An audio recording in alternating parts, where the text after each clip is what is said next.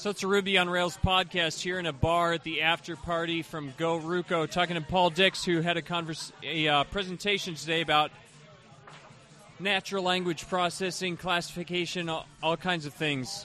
So you were talking just a minute ago about tagging and trying to use that a little bit more intelligently, some human input, and using that for tagging for classification. Tell us about that. Yeah, basically the thing I'm looking at doing is generally when you're doing classification and supervised machine learning, it's always run off of data sets that are, tagged and marked by professionals.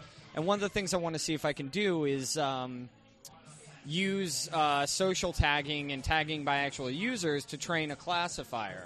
So one of the projects I'm going to be working on over the next week is using the Technorati API to pull back tagged blog posts on, in this case, I'm looking for Ruby blog posts tagged with the Ruby keyword. And there are two advantages here to that I see. One is I'm taking advantage of already tagged user data of these posts to train my classifier. And the other thing is, with these blog posts, I can actually pull back the RSS feeds, which makes it much, much easier to process the document for classification and for, feeding into my classifier to train it.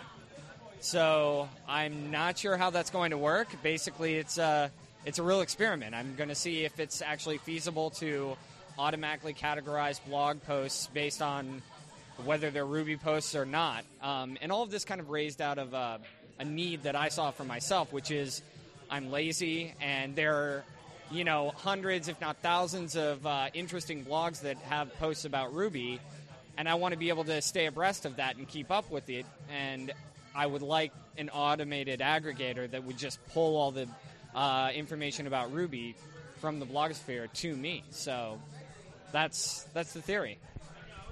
So potentially you could have like hundreds of thousands of articles, and a human has already tagged these, and you can kind of use that to verify it against it.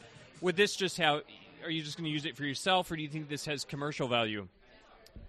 Initially it was an idea just for myself, but I am going to be designing it so that it's generic enough. Initially I'm going to try and release it and just see what the Ruby community thinks of it, and see if they find it useful, then great. Then I'll expand on it and do more with it. The idea is they'll be generic enough so that I could apply it to any topic of interest that's tagged. So, say it's politics, or say it's financial information, or say it's venture capitalists, and stuff like that. So, really, any of those topics.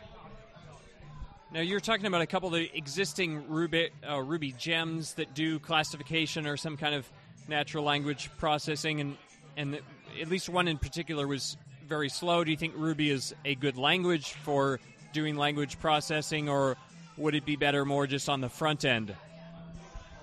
It really depends on what you're doing. In the case of the naive Bayes classifier, naive Bayes is so fast that the implementation I wrote is pure Ruby, and it works very, very quickly, and it's very efficient and works just fine. The classifier gem, which is one of the things I was talking about, also has a naive Bayes classifier built in.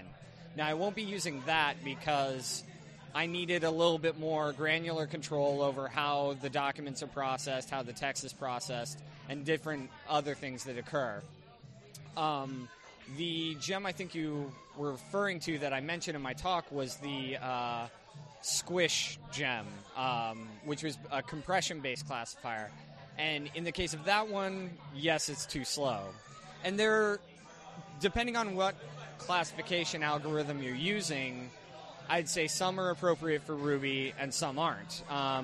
In the case of, say, latent semantic indexing or support vector machines, in that case you're doing a lot of vector math. You're doing singular value decomposition and possibly some other complex things that Ruby probably isn't suited for. So what you do for that is you just drop out into a low-level C library that is there are very, very mature C libraries for doing vector-based math. And it's just foolish to rewrite those. Why not just use what's already been written, it's been tested and used for, well over a decade. Would you use like Ruby inline or Swig or something completely different if you're going to use the benefit of one of those libraries? I would probably end up writing a wrapper class for that. I haven't actually had to do any serious vector-based math in Ruby yet. But in the case of, say, support vector machines, you're looking at Ruby SVM, which is just a wrapper around libsvm, which is a C++ library for doing support vector machines. In which case, you can use Ruby to pre-process your documents, to get them into a common representation, and then you can treat the classifier, the machine learning algorithm, really as a black box. You just throw the data at it, and it gives you back a result. And in that case, that's a great opportunity to, put it out into some C code where it'll run a lot faster. Well, thanks for the chat. Are you doing? Are you still in university, or are you doing consulting, or are you? Should people contact you if they're doing natural language processing work done? I'm actually still in school. I'm a student at Columbia, so.